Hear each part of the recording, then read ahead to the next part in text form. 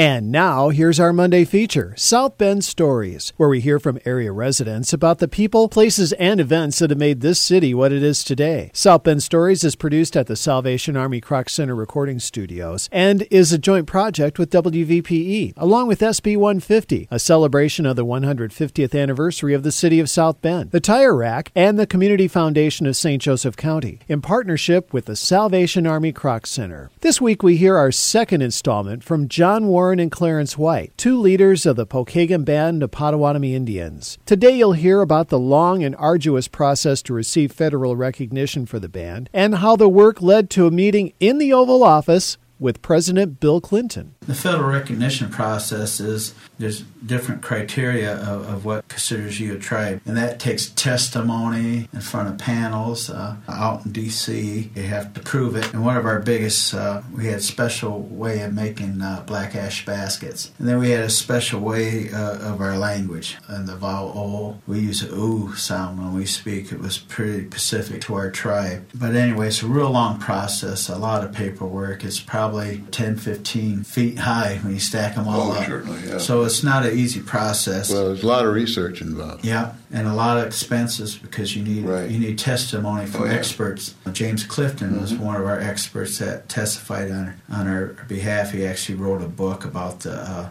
St. Joseph or Catholic Potawatomi, and it was about us. When you finally get that application ready to turn in, then you turn it in. What happened to ours, what I remember, when I recall, and I was a very young man then, it kept getting put on the bottom of the pile. You know, we had a real good draft. We had a lot of law students, political science students from Notre Dame that worked on that first draft with us.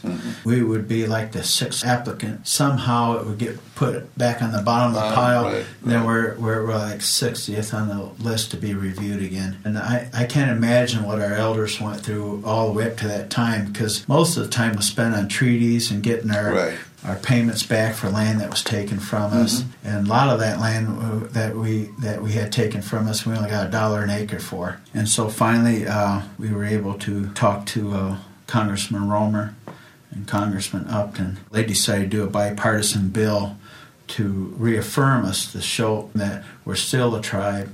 We meet all the criteria, and so they gave us back our federal status. Clarence, remember we drove out there to Washington, D.C. to have Clinton sign that? Yes, we did, yeah. All of us went there. We took a drum there to sing at the White House. When we arrived there... They were going to let a few then. Yeah, and they said, we're not going to let you in. Yeah. So I went back to the hotel. I changed in street clothes, similar to what I'm wearing right now. Yeah. Had a ball cap on.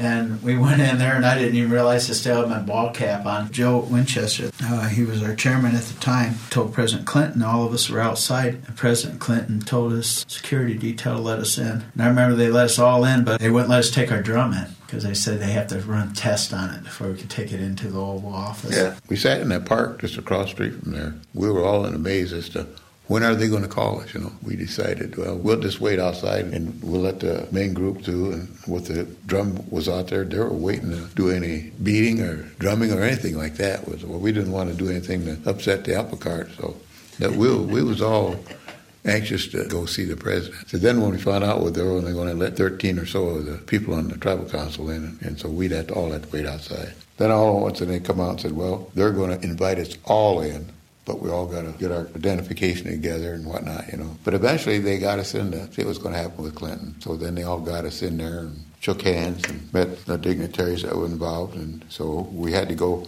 into the Oval Office. They said, we're only going to let so many of you in there at one time to see how it was going to go. But anyway, the guy said, no, he says, just bring the whole thing. And so all went in there. That was President Clinton told him that. Yeah. So from then on, things just happened. That kind of finished our day. He was very gracious. He took time to talk to every single one of us, and there's a big room of us, and he didn't want one person to walk out of there. And it's funny because when we went in there, he must have had his room decorated, the Oval Office, because they had a lot of old native regalia and stuff hanging there. They must have pulled out of the archives or something, had all the artwork in there hanging that was all native. But here's the thing, we told him we brought a drum to sing. Yeah. And the Secret Service said, we're not going to allow you to bring it in. No. So they said, but you can sing outside. So when we went to sing outside, I don't know where all these people came from. They came from across from the park. Yeah. They all surrounded the place, but they thought we were protesting. So they were all protesting. They thought we were there protesting. Yeah, that was quite an involved day. Something I'll never forget, really. That was John Warren and Clarence White, two leaders of the Pokagon Band of Potawatomi Indians, sharing their South Bend story. South Bend Stories is heard every Monday morning at 7:45 a.m. during Morning Edition, and again at a little past 12:30 p.m. on Here and Now. If you'd like to share your South Bend story, visit the website mycroc.org.